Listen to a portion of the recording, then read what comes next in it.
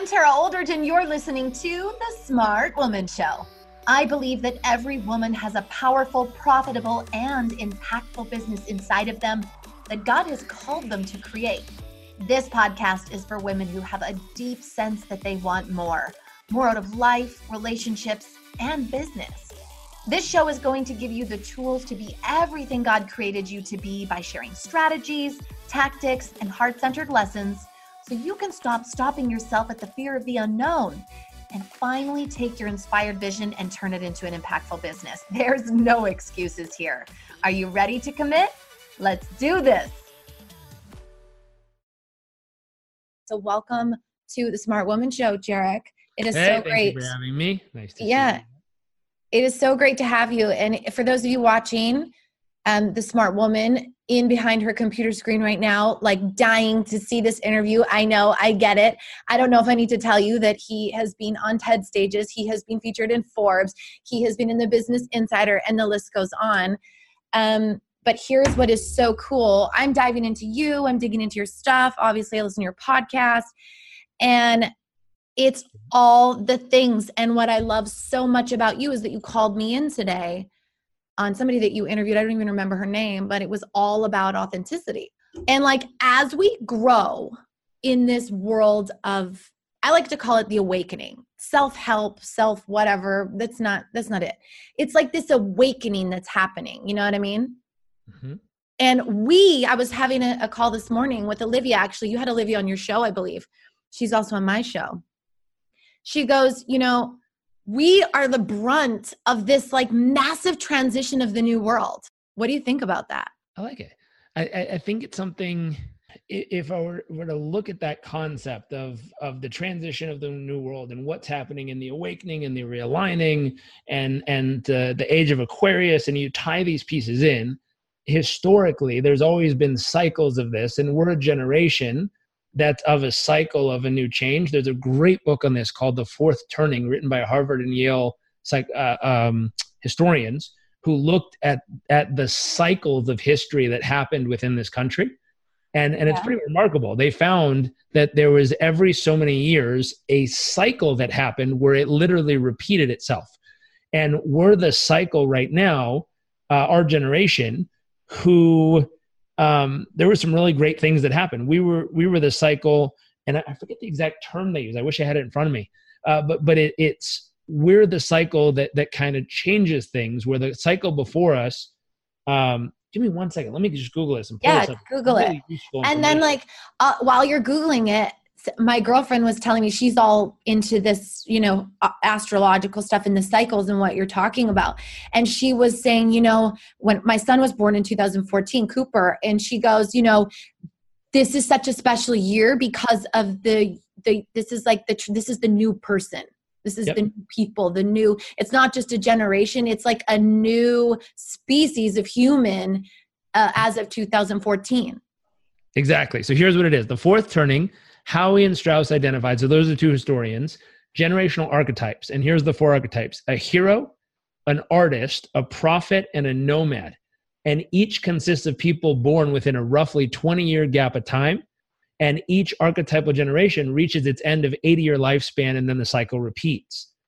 And so the millennials were, which one were we? I believe that we're the end.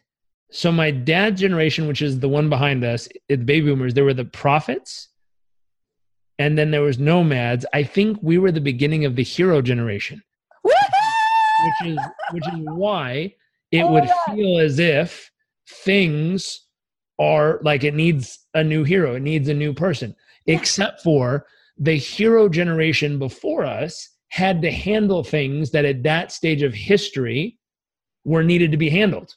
Yeah. So you hear about the great generation who at 18 years old, packed up and went to war on the other side of Earth to defend the world at that point, World War, and then came home. And right when they got home, there was a Great Depression, and it was like, oh my gosh, and like just one thing after the next thing after the next thing. And the difference is the heroes of our generation have to handle a whole different set of challenges. Luckily, knock on wood, there is not a world war right now, and I hope there is not one in any time soon. But there are world challenges that are still being handled around the world, and not war challenges, but the fact that the forest is depleting. That is a big challenge. And if that continues, the world ends. These are a war. They are. All the biochemistry addiction to your phone, to your technology, to all this stuff. Believe it or not, that, people work to get us addicted to this stuff. They have brain scientists that come in and put little brain caps on people and say, hey, when we turn it red versus yellow, what part of their brain lights up? No. Let's try orange. Ah, there it is. That lit up the right part. So they're usually using neuroscience to actually get our brain to do the thing they want it to do by using the colors, by using the sounds, by using every little bit of technology. They're programming it purposefully to cause our brain to run a very specific pattern that they want to get us to do something or feel a certain way. And they spend a lot of money on this research, and then they use it, and it works because it's scientifically backed research that's proven to get us to respond a certain way. I like to use this kind of stuff to help people be better.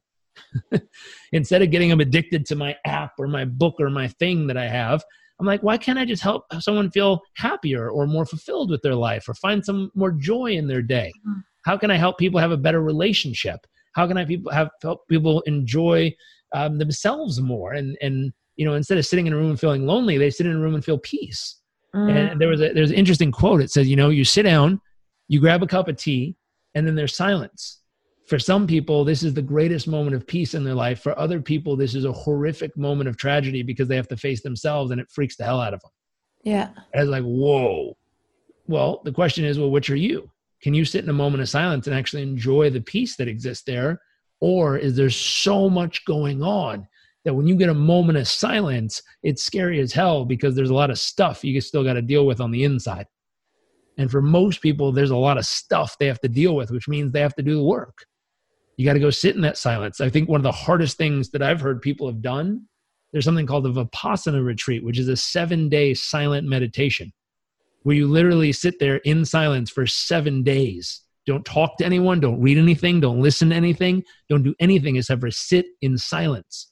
And for the first so many days, you just hear the stuff that's going. Just going. And then after a while, you start to hear your observational thoughts like, that's a bird. Wow, it's kind of sunny out right now. Like you just hear random thoughts. And then after like 4 days into 7, you'll just be sitting there and there's just nothing. And what's funny is people look at me and be like, really? Nothing? You're like, yeah, you got there. But it took 4 days of silence to let all the dust settle enough to get to a place where you could remember what space between thoughts felt like. And the people I've talked to have said day 4 through 7 is the hardest day of their entire life. Hardest day they've ever done. And they've done some crazy shit. Like I've talked to US Navy SEALs who said that was harder than some of the shit they had to do on duty. Yeah, well, especially what they've been through and all the thoughts that they would have. I mean, the stuff that they've seen. And I mean, we all have traumas, right? Yeah. Whether we've gone to war, whether we've been abused sexually, physically, mentally, we all have that stuff. Yeah. I think it's just really important as the heroes that we be responsible in this new era. And I had no idea you were going to mention that. So I love that you have, because it really is the glue now for this, I see it as an awakening that's happening in the fact that we get to be responsible with this hero, whether we want it or not, we're the heroes. Yeah. Right. And so we can either do what Jairek's doing, do what Tara's doing, and create something really positive with everything that's going on, or we can get caught in the drift and we can be like this all day, and we can walk into an elevator full of people and be like this and not acknowledge anyone. And we can refuse to disconnect, refuse to engage, love, accept, appreciate, and be human. Because here's what I think, and tell me what you think. I think that these are programming us to be robots. And eventually we are going, there's not going to be money anymore. Our currency is going to be who can connect and still be human and who is caught in the drift. Partially. I think the piece you just nailed is important, Right now, the reason that that device is turning you into a robot is because someone else is in charge of your biochemistry. Mm-hmm. Meaning that company that paid that scientist hundreds of thousands of dollars to figure out if we make it red instead of orange, it causes the response in their brain, which is eliciting a whole cascade of biochemical releases in your body. It's releasing dopamine, releasing serotonin, releasing oxytocin to make you feel connected. It's purposely doing it. Like, I'll give you a for instance. If you went out and you did a random act of kindness, you get a shot of dopamine, meaning that kind of just hit where it feels good. It's like a pleasurable response. You also get a hit of serotonin, which makes you feel connected and bonded to someone around you. You also get a rush of adrenaline, that feeling where you get the like sweaty palms right before you do the good deed, where you kind of get nervous, butterflies in your stomachs. So you have adrenaline, serotonin, and dopamine all being fired off in your brain at the same time while this is happening. Now, here's what's fun. The person receiving it is also getting the hit of all three of those chemicals as well, and anyone who observes it. This is why if you go on YouTube or Facebook and you watch a random act of kindness, sometimes you'll get choked up or got a little tear in your eye and you're like, oh my God, that was so nice. You got the same three chemical releases in observation as they did in doing it or receiving it. Now, what's interesting, right now, if you depend on going to Facebook to get that hit, Facebook is controlling that chemical response in your body. Versus if you want to take control of it, go outside and go do a random act of kindness. And now you've taken control of that biochemical release in your body, and you're controlling your chemistry. You're controlling dopamine, oxytocin, and serotonin, which are making you feel better, which is scientifically proven. If you did one random act of kindness a day for 30 days, Harvard proved it in scientific studies that you're going to feel happier about your life 30 days later. And how are you feeling happier? Not because it's a do-good thing. It's because you've literally gotten a new set of chemical reactions in your body to occur, which is increasing your overall satisfaction with your life. It's changing how you feel. I have people who call me all the time and be like, I'm depressed. What do I do? I'm like, I can tell you exactly what to do. Do 30 minutes of cardio exercise every single day. Do a random act of kindness every day. Write down 3 things you're grateful for every day. Just focus on one specifically and write a page in length about why you're grateful for that. And then get high quality sleep every night and meditate for 10 minutes. And they're like, oh yeah, those are real positive things to do. I was like, I don't give a shit about how positive they are. I'm looking at the chemistry that they're creating in your body. Wow. I'm playing chemist with you right now. Instead of letting your phone play chemist with you, choose to be your own chemist. Choose to be your own person. Now, I'm going to rephrase that because there's some people around the world who go, oh, I got what you're saying, and they're going to make some kind of crazy-ass drugs. Don't do that shit. Don't do it with drugs. activity. Don't do drugs. Do it with activity. Yeah. Go for the run. Do the random act of kindness. Write down 3 things you're grateful for. Do the activities that produce the chemical result you want in your body, and watch how it changes who you are. I have a client I've been working with. He is on day 32. 32 days ago, he came to me. He was on sleeping medication because he couldn't sleep properly. He was on ADD medication because he couldn't focus. Mm-hmm. And this dude, according to the outside world, was killing it. Making $750,000 a year, lives in a great house, has a cool car, dating a couple good-looking girls. Like, he's killing it. Internally, royally jacked up. So I said, okay, I'm going to give you one thing to do every day for the next 30 days. And if you do it, you'll be a different human. And he's like, seriously, what? What's one thing I could do every day that would totally get me off the sleeping meds, get me off the ADD meds, totally help me get my shit straight, help me grow my business, help me get my stuff together? Like, it's going to sound crazy. It's going to sound simple, but it's not that easy. And it's going to be a little challenge. I want you to take a 3-minute ice cold shower to start every day. First thing in the morning, the moment you wake up. I don't want you to think. I don't want you to justify. I don't want you to go turn it on and stand there and like try to get yourself pumped up. Like, I want you to just turn it on and go, and get in it before you have time to think. Wow. Okay. Why did you do that? Because of what chemistry it's releasing. So when you hit ice cold water for 3 minutes, like cold, all the way cold, 0 heat, you go straight into it and you breathe through it. The first 30 seconds will feel a little bit of shock. So your body's going to want to run. It's going to be like, and try to get the hell out. Yeah. Stay, breathe, just breathe. You're fine. You're not going to die. Breathe. And if you breathe through it, eventually about a minute into it, you'll start to be able to catch your breath. About a minute and a half into it, you'll start to find a rhythmic breathing. It'll still be cold as hell. But about 2 minutes into it, it won't feel as cold anymore. And I remember he got out, he called me the first day, crying, literally like shaken up as a grown-ass man, like almost crying. He's like, I can't do it. I'm like, get in the shower. He's like, okay, I'll try it again. And he's like, it's too cold. And then he's screaming from the shower, am I done yet? Is it enough? Oh, wow. And he gets back out, and he got out after 2 minutes. So he gets out, he's like, oh my God, no, it's too much. I can't do it. Maybe this is the wrong thing. Maybe I signed up at the wrong time in my life. Maybe this won't work. And it seems so simple in your mind, but it's hard. And most people won't stick with this. And so I'm like, get in the shower. He's like, fine. Will you promise to yell when it's 3 minutes? Like, don't leave me in there, man. So he gets in there, he does the whole 3 minutes, he comes out. And what's funny is after 2.5 minutes, he's like, it's not even that cold. I don't even know what I was freaking out about. Now, what happened at that 2.5 minute mark, he got all the benefits of fight or flight in his body. His adrenals fired, his dopamine fired off, his muscles tightened, his eyes focused, his brain became more aware, and his sugar started breaking down better, so he had more energy. All the things that happen when your body goes into fight or flight, like a saber tooth jumps out of the bush and you go, yeah, you're freaked out. That feeling, all the benefits in his body were released at about minute 2.5 of the 3 minute ice cold shower, which means he went from Bruce Banner to the Hulk. Wow.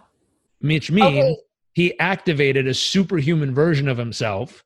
When he walks out of that shower, this dude feels like he could run through a brick wall. So if you're watching this, all you business badass women out there, 3 minute ice cold shower to start the day every day. First few are going to suck. He's on day 32. He's a different human. He's lost 15 pounds in the last 32 days. Yeah. He's working out twice a day now. He was working out once a week when we met. He's working out twice a day now by choice. I didn't tell him to do that. He just feels so damn good. He's like, I'm going to go to the gym after work too. It just feels good. When he feels exhausted at the end of the day, he texted me this the other day. Here it is. P.S. I just took my second ice cold shower of the day for more energy before my 4-mile run walk tonight. Thanks, man. It's really helping. And by day 31 at that point, he's taken an extra cold shower in the afternoon just for more energy, which means he finally figured out, when I want more energy, I hit the cold shower, it cascades all the chemical results in my body, and all of a sudden I feel superhuman again. You're onto something crazy here. Like, this is amazing because, oh my gosh, it's 1:23. Just looked at the clock. 1, 2, 3 on the thing. And it's true. Like, we have everything that we need to be amazing right here. Right. And like, it was your coaching, but who is involved in him getting in an ice cold shower? It's him. I can't make him do it. I could yell at him, but he doesn't have to listen. That was his choice. That was his choice to say, I'm going to do it. So here's what I would call you in for is like, yeah, it's his choice, but can we talk about how necessary this kind of stuff is? Yeah. Because I know that we're in this place where it's like, okay, well, yeah, like maybe I'll do that. Maybe I won't, but I really want to zero in on like, it's hammer time now.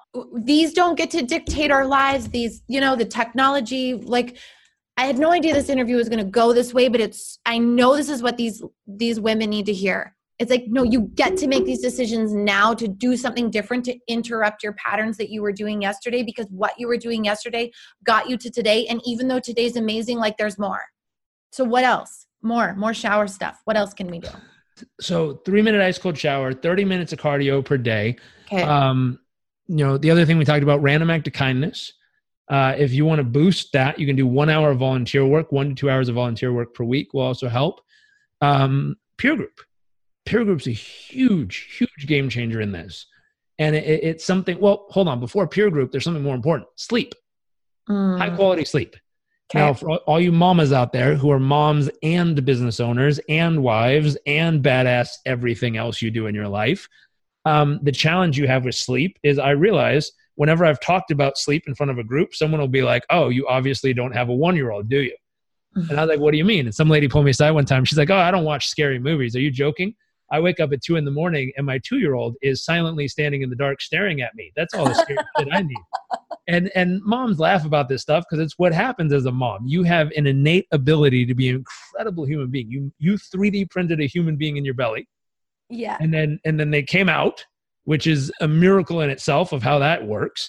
And all of a sudden you have this human that you're now biologically connected to, more so than men and fathers are, meaning like it sneezes funny at 2 a.m. and like the mom dar goes off. It's like radar, but mom dar. And you're like, it sneezed. And you're just like up, moving and taking care of child on the other side of the home somehow. It's incredible what you all can do. Yeah. Now, what's amazing about all that is a lot of times you get mom brain, and mom brain comes from you're not sleeping, you're not eating, you're not taking care of yourself. And back in the day, like I've gone to Fiji a bunch growing up.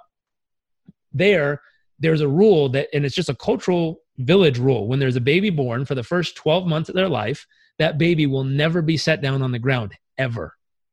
Why? Because they're always being held by someone in the village. Because the village is their family, not just their relative, not just. But how does the baby get to learn to walk? So eventually, after, then they start letting it crawl and sit down and do all this stuff. But that first 12 months, it's always being held. And how connected that person feels in the village, the whole village is their family. It's beautiful. Okay, wait, it's a beautiful thing. Why am I resisting that? Because we live in a time of separation. We live in a time where I have a house, I have my child, I have a door, I lock my door, people stay out, it's me, it's separate. Mm-hmm. And back, the way they live, they still live in a village there, it's one village. There's no locks on the doors. There's always people in the village. Everyone is your auntie and uncle. If you know the East Indian culture, I have these 2 friends in Tampa. They'd be like, oh yeah, my cousin. And I'm like, oh yeah, I think they're cousins. And one of their friends was like, well, they could be cousins because they do hang out a lot. Turns out they're not fucking cousins. And I'm like, what the fuck you telling me you're cousins? They're like, oh, everyone's a cousin. If you're Indian, you're cousins. Like we're all brown. We're Indian. Yeah. They're like, seriously. And I'm like, what about that? And she's like, auntie, uncle. Everyone's your auntie and your uncle. Everyone. Every older woman or man is an auntie or an uncle. It's just a respectful thing to say. I'm like, that's weird. That's not how we do it in the US for the most part. Like everyone is not my aunt and uncle. Everyone is not my relative here. That is not my cousin. I don't know you. And because we're so used to separation, the constant connection is weird for us. But in reality, if you go back to the way villages were, the whole concept of it takes a village to raise a little one. Our village has been broken up nowadays. And now we've resorted to a digital village where we all bitch and moan at each other and attack each other online. Mm-hmm. Sometimes we support each other and love each other too. There's beauty there as well. But it's separated us. We're sitting in our own homes by ourselves feeling lonely. I just did this little piece. I posted it up on Instagram. I was talking about someone feeling lonely. I had a client I talked to. She was a businesswoman in New York City. She called me one time and she's like, I feel really lonely every day. What do I do? And I was like, that's got to be a fucking talent. You live in New York City. There's 13 million people in a very small radius. Mm-hmm. And you feel lonely. You're physically bombarded by human beings everywhere you go. Mm-hmm. And I said, do you feel lonely or do you not feel seen? What'd she say? And she said, what do you mean? And I said, lonely, meaning you feel alone. Not being seen, meaning people are walking right past you every day, but no one's seeing the truth of who you really are. Mm-hmm. And she went, and it landed. Yeah. And I was like, oh, okay. You're not feeling seen, which means you have some barriers up and you're not showing people who you really are. Which means you're wearing a mask that you've learned to put on because you're supposed to be tough. You're supposed to be strong. You're supposed to be soft. You're supposed to be beautiful. You're supposed to be creative. You're supposed to be something else other than you are. And we've been trained that you got to put all this shit on your face, masks, a mask of strength, a mask of creativity, a mask of cuteness, a mask of whatever. Yeah. Because that will make us beautiful. That will make us attractive. That will make us what other people want. That will make us acceptable in society. Sometimes it's about learning to take all that shit off and just being yourself. Yeah. And looking yourself in the eyes every day and saying 3 things you actually love about who you are with all this shit on your face. Yeah. And just going, wow, I really appreciate who I am. I really appreciate who I am here in my heart. And when you start to find your own beauty on the inside, all of a sudden other people get to see it too. But if you're hiding your own beauty from yourself and masking it with all these things you're supposed to think you're supposed to be, What's happening is no one else can see the shit you're hiding even from yourself. Yeah. And so you got to be able to see it first. You got to be able to appreciate it first. And once you start appreciating it, other people will start to see it as well. The truth is, it's always been there. It's always been beating in your chest, that beauty that is who you are. It's just a lot of times we've been taught by society, by the media, by our friends, by our family, that we got to cover it up with all these layers of stuff that is going to finally make us the way we think we'll be loved, accepted, better friends with somebody, get a better job, get a promotion, get something out of life by the way we present ourselves with all these masks on, instead of peeling back the layers and just showing up as our authentic self. I don't know many women that wake up in the morning and go, specifically talking to women now, I don't know many women that are like, fuck, I can't wait to spend 45 minutes on my makeup this morning. Like that's not the thought that goes into it. Yeah. I haven't heard it yet. And I mean, there's a few people. One of my cousins is a makeup artist. She loves that shit. Yeah. But she's a makeup artist.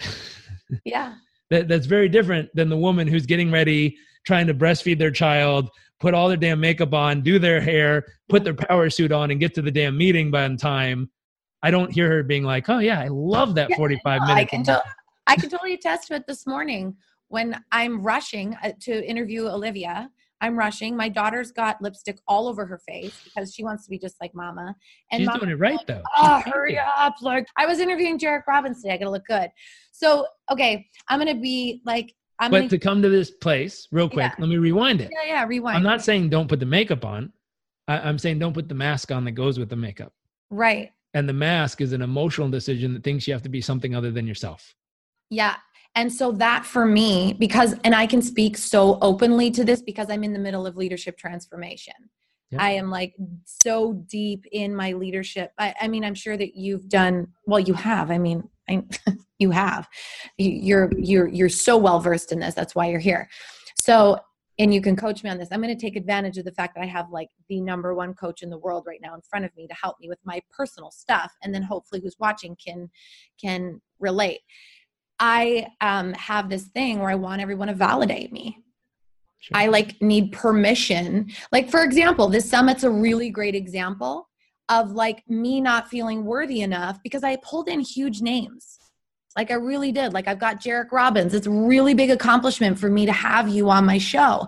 And then like Ed Milet and Sherry Salata, and the list goes on of these heavy, I call them heavy hitters. But here's my worthiness conversation. Like I don't need Jairek Robbins to validate me by being on my show. We have the same movement going on of helping people and supporting people and serving people. Like it's not this like battle between like who's more profound, you know? So I really get to step into my worthiness and stop wearing that mask of like, well, Jairek's gracing me with his presence, you know, and not that you made me feel that way or anything like that. It's what I evoked from myself and this worthiness conversation that I get to have. I mean, James Altucher is on the show, Altucher, right? That was big for me. And so my whole interview was just me getting him to coach me on like, why did I go into this unworthiness thing with having you on my show? Yeah. So that's my mask. Which is powerful, one, to recognize it. And there's beauty in that for other people who are watching. And the piece that helps people get through that is 3 buckets. And the 3 buckets, number 1 is I am enough, which is a big bucket. Like I am enough, not according to anyone else in the world, according to yourself. Yeah. And so for most people, you got to take that phrase, I am enough, and write down what has to happen for me to be enough as a human being. Yeah. And it's like, well, shit, I don't know. And people sit there and they're like, I am enough. And for most of us, when we were younger, there was someone we really desired love or attention or connection with. And we desired it from them. We wanted it from them. We craved it from them. Mom or dad, brother or uncle, sister, aunt, cousin, grandma, grandpa, someone in our immediate connection that we wanted or craved that love and connection from. Without their coaching, we came up with what we believed we had to be in order to receive that love or attention or affection. We came up with a list. So we came up with, I have to be like this and like this and like this. If I'm kind and generous and funny, then they'll love me. But if I'm not kind and generous and funny, we came up with a second list, what we could never be. Because if we were that way, if we were rude or sloppy or mean or too loud or too quiet or not an A student, whatever we came up with, if I was that way, then they would stop loving me.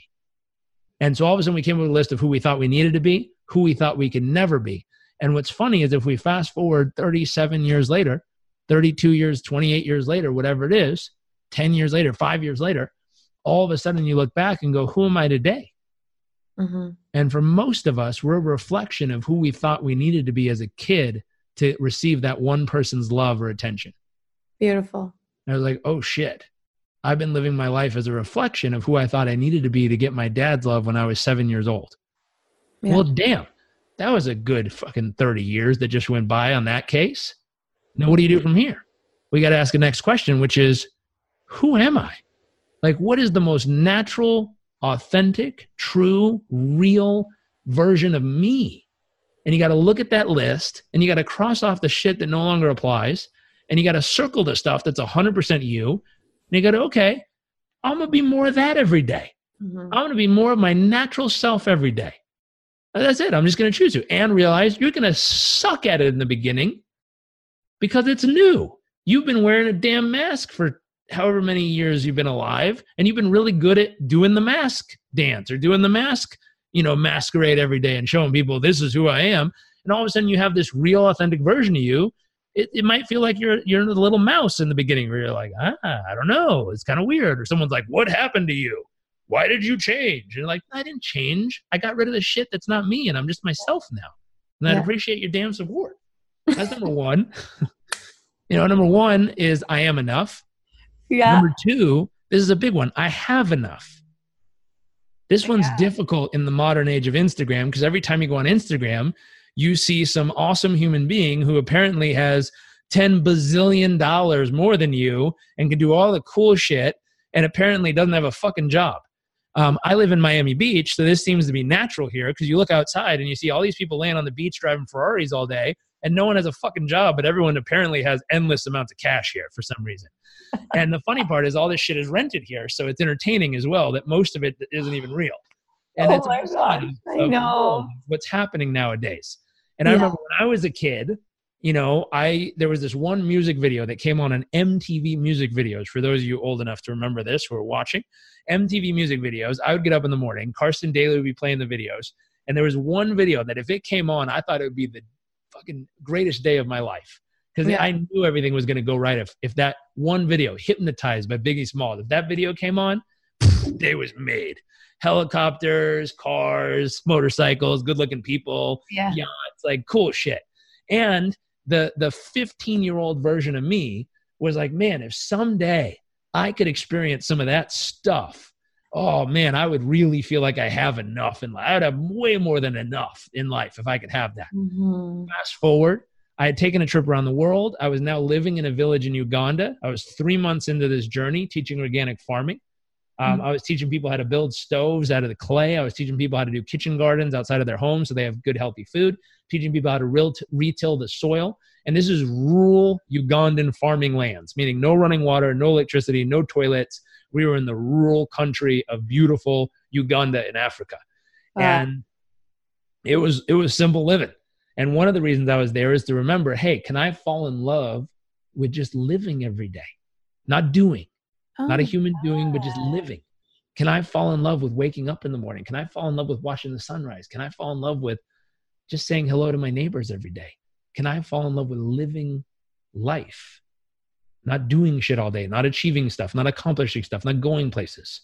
And while I was living there, I remember just things changed. I was like, wow, I find so much joy in walking to the neighbor's farm and being like, good morning, neighbor.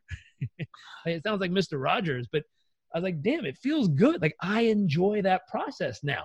When I was living in San Diego, going to the University of San Diego, I didn't say good morning to my neighbors. I was like, I got to get to class. I didn't have time for that shit. And all of a sudden I started to enjoy living. Now, as I was enjoying living, I ended up getting malaria twice. And to the point that I remember one of my lungs started to slow down. It was like to breathe. I got rushed to the hospital a few times, and I had a doctor sit me down and at one point tell me I had 6 days left to live. And I was like 20 years old, 6 days left to live. Shit, that was not the plan. What? Like I wanted to go beyond 20 years old, and it seemingly might not have happened at that point. So what and I happened? remember sitting there. I'll tell you in a second. Well, I won't ruin the story for everybody. I lived. I'm still here. But some people freak out at that point. They're like, "Did you live?" Like, it worked out. I'm still here. Just in case someone was holding their breath, I'm still here. So stop holding your breath. I made it. But got sat down. I had 6 days left to live. And at 6 days left to live, you know, that's a scary moment, especially at 20 years old. On the other side of the planet, no family around. I could not fly home to see my family because all of a sudden, if I got on a plane, I'd be quarantined. They're not going to let me fly through other countries like that. That's sick. You know, I went from 215 pounds down to 170 something pounds in like 3 weeks. Anything I put in, like shut out both ways, it was bad. Couldn't stand up straight. Like I had vertigo. I'd stand up, get dizzy, and fall flat on my face. It was getting worse by the day.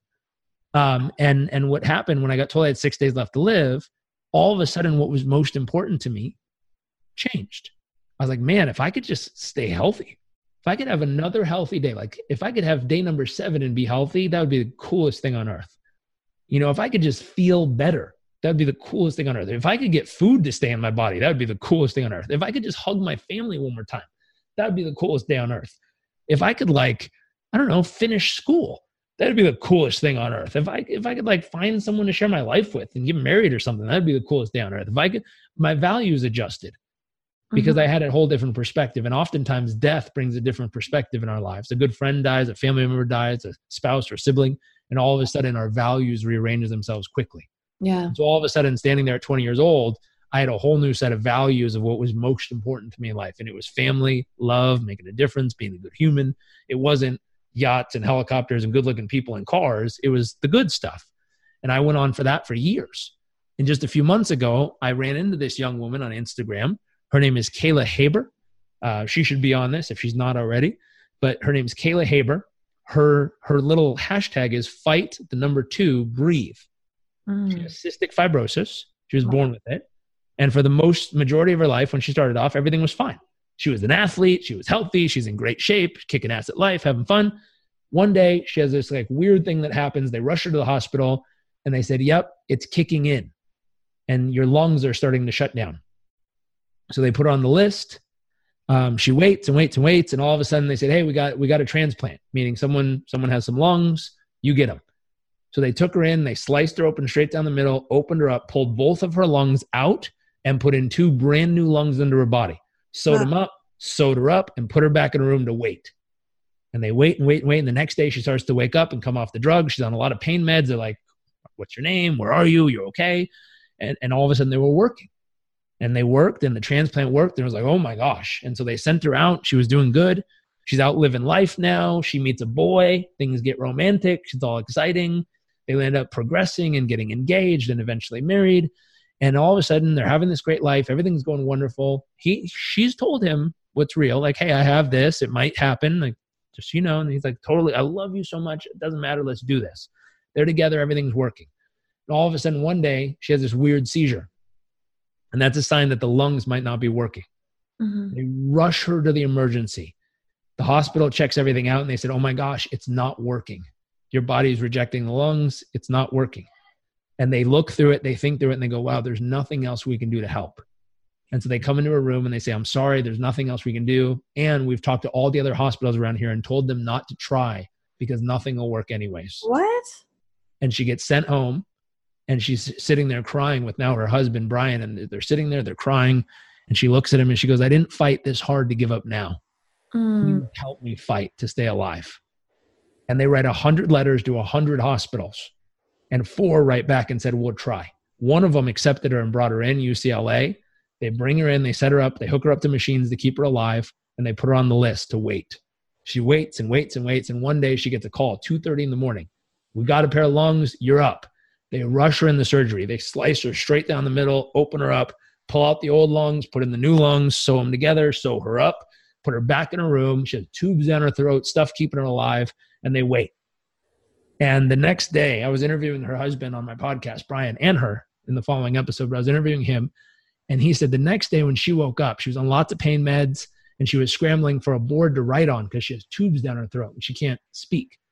And so they're asking her, where are you? Who are you? Where you're at? And she's scrambling to write something. And she scribbles something on the board. And as she turns it around, he said he saw the biggest smile on his wife's face he's ever seen in his entire life. He said, I wish I could tell you our wedding day she had a bigger smile, but I would be lying. When she turned the board around, it said, I can breathe. Oh. And she had the biggest smile on her face. And her mentor, who mentored her through that process, said, the day you can fill your lungs with your own air will be the greatest day of your life. The greatest feeling when you can go and on your own willpower, put air into your lungs. She said it will be the greatest feeling you will have in your entire life. And she says it was. And I was like, wow. And coming back to this bucket of I have enough. When I heard that, I was like, holy shit, I have enough if I could just breathe. And then a couple weeks later, something funky was happening with her heart. They rushed her back into surgery. She had open heart surgery. And there's this picture. Let me see if I can find it real quick. There's this beautiful picture of her. And it's her right after surgery. There she is. She popped up first on my little stories here. Of course. So it's right after surgery. Let me see if I can find this picture. It's a little graphic, but she went in, she had open heart surgery, and they cut her open. They put a tube in her heart that's coming straight out of the middle of her chest to drain the fluid out of her heart. She's one of the most incredible women who's total badass. I need to meet her. I've crossed paths with. And she's a wonderful, wonderful human. I can't find this damn picture. And she had just come out of surgery. So what was wrong with her heart? It started to fill with fluid. Oh my God. And so even after she had her second double lung transplant, her heart started to fill with fluid, and they rushed her in for open heart surgery to be able to put a tube in it to drain the fluid out of it. And she's this amazing, brave, strong, powerful woman who the beautiful part about all this is, even though I apologize, I'm looking down, I'm scrolling through her pictures to try to find the picture I'm looking for. Even after all this craziness that she lives through and all these fights to stay alive and to keep breathing and to do all this stuff, the most amazing part is she spends all of her time finding other people going through the same challenges and has this whole support group she's created, the Fight the Breathe group, that when they track down people going through the same challenge, they all write letters and little notes saying, you're going to make it, you're going to do great, you're going to be fine. And they put them in a big box and they mail them to the person who's going through all the challenges. And all of a sudden they receive a box in the mail that has thousands of letters from people all over the world cheering for them. Unbelievable. And so she spends all her spare time helping people. Not in pity, not saying, woe's me, not, you don't understand how bad this is. She spends all her time helping people just feel better and be better and do better. And it's the most beautiful thing. Here's a picture of her it looks like going into one of her surgeries. You can see it. Yeah. Look at her, arms up. Yeah. Gun show out. Unbelievable. And there's, she has it covered up. It's a little graphic. She has all her stuff covered up, but these are all the tubes and stuff coming out of her body, draining all the different things from lungs and heart and all this stuff. Unbelievable. And she's this total badass of a human. And there's this beautiful picture. I'm trying to find it real quick for you. But it's this picture of her sitting in the wheelchair with all the tubes coming out everywhere, with a big ass smile on her face and 2 thumbs up, just right out of the other side. And you look at someone like that, and you're like, what a badass. But it also puts things into perspective because, it's like the client that you had that called you and was like, I'm so depressed. And it's like, okay, we really, if we're really taking ownership of this new space that we get to live in and in being responsible, like, why are we waiting for an emergency like this? That's right. To create urgency, like in this moment and then in the next moment. And then meeting someone like her, who's such a beautiful inspiration, and saying, hey, if I have a breath in my lungs and a beat in my heart, and I can breathe on my own willpower, I have way more than enough to do good in this world. Yeah. And all of a sudden that bucket is filled, because you remember, if you can breathe on your own willpower and your heart beats on its own like it's supposed to, you have more than enough to go do great things in the world and to do good, to make a difference. That's 2 buckets. There's a third bucket. The third bucket is I'm loved enough. I am enough. I have enough, and I'm loved enough. This is a big bucket. Most of us have some kind of story we've created or shit we've lived through that made us feel like we're not enough at some point, whether it's childhood trauma, whether it's abuse, whether it's neglect, whether it's everything was fine, but you just made up a fucking story of how you're not enough anyways. Yeah. And all of us have our own shit. Everyone does. I've never met a person who didn't have something that they wished would have been different than the way it was. Mm-hmm. And some of it's way more extreme than others. I met a man. He's a friend of mine. I interviewed him for our podcast as well. His name is Jason.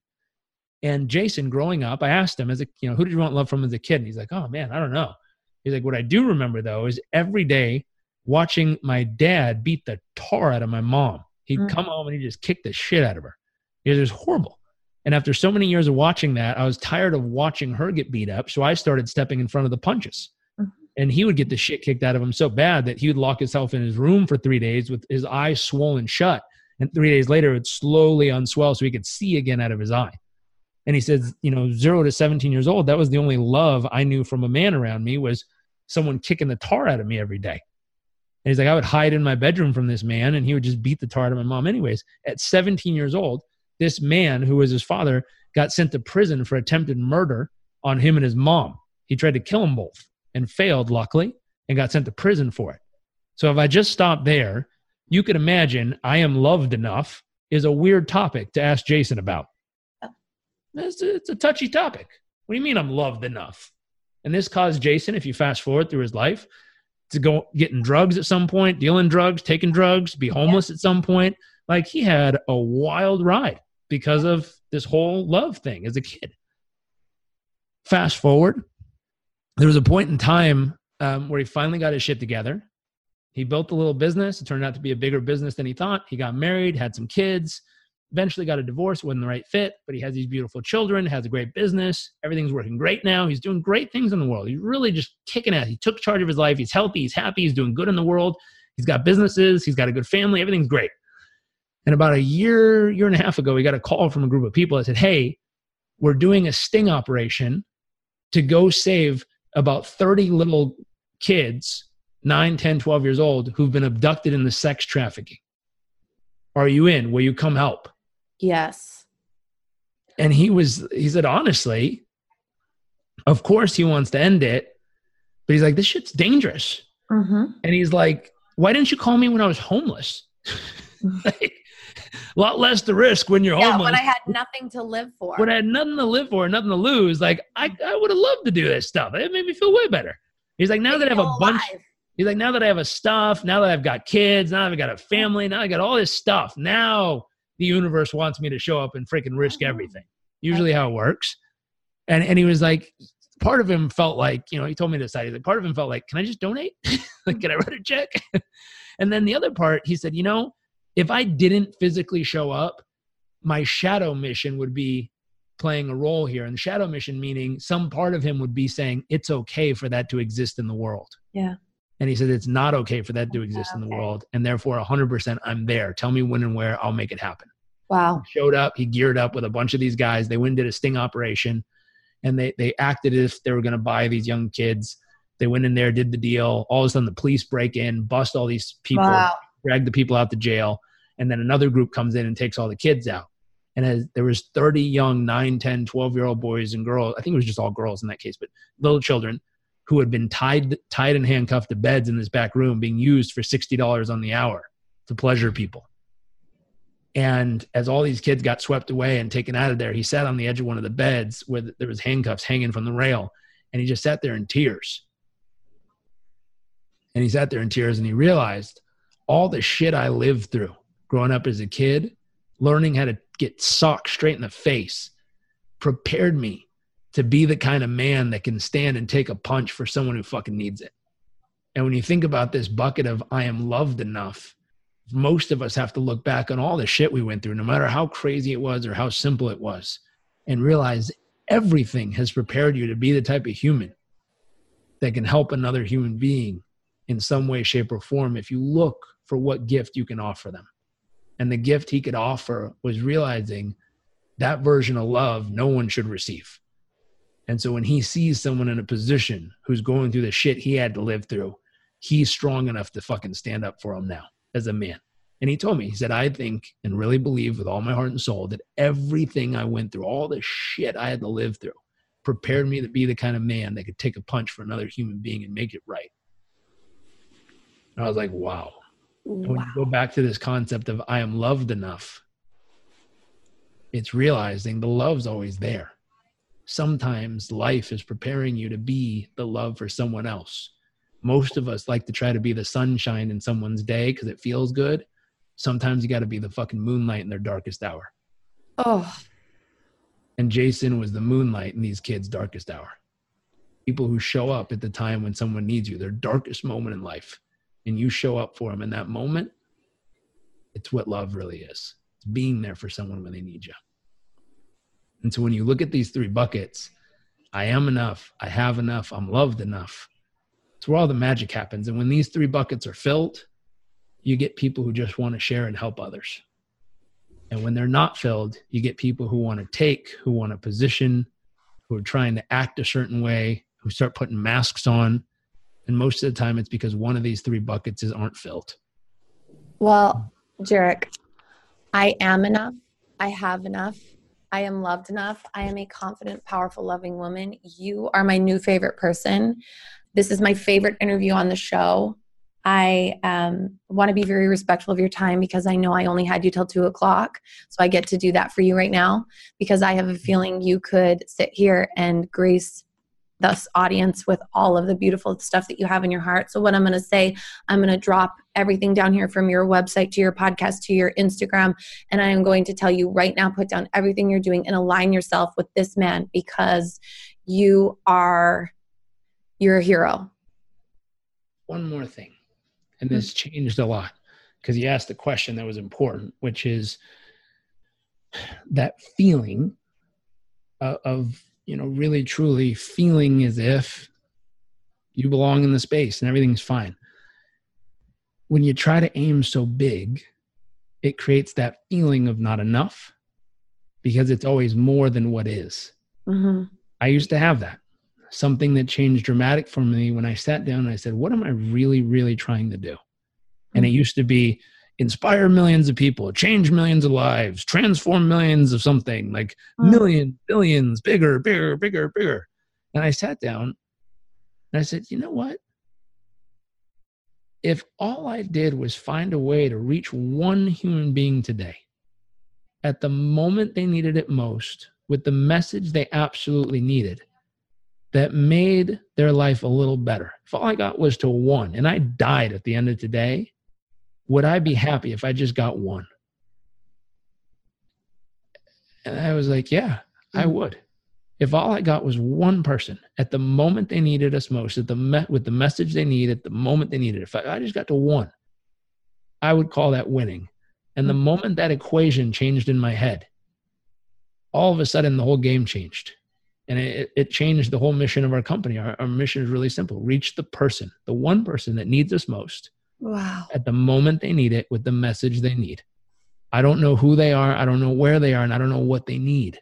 But every day we push out good thoughts in all our platforms and everything we do in hopes that it'll find them at the moment they need it most. And we've been blessed as a company that every day we receive messages from around the world. If you want to check it, go to my Instagram profile and click the little circle that says it's working. And look at all the little messages of people saying, I needed this. Thank you. Thanks for the reminder, whatever it is, just little simple thoughts. It's not profound. It's simple. It's just getting to one every day. And it goes as deep as, I got a letter back from a lady who was in the Air Force who got deployed. She came back, had crazy extreme PTSD. In the letter, she said, every other day this week, I've had my firearm in my mouth wanting to pull the trigger because I don't know why I want to live anymore.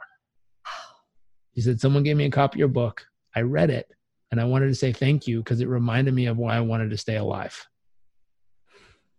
That was the one that day. And that means a lot to me. People ask me if we're successful in business. I said, absolutely, because we reach one person every day that absolutely needs us. And I don't know how extreme it is. Sometimes it's that extreme.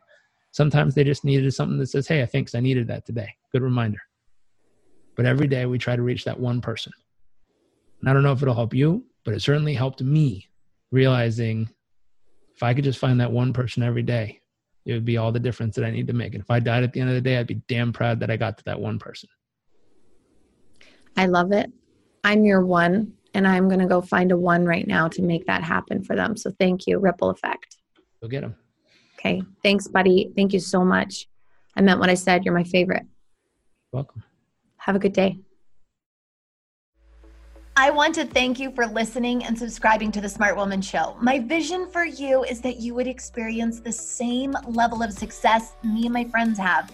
Break open that vision, girl. DM me on Instagram at @TaraOldridge, and I will send you a link to book a free strategy call with one of my success coaches today. Let's do this.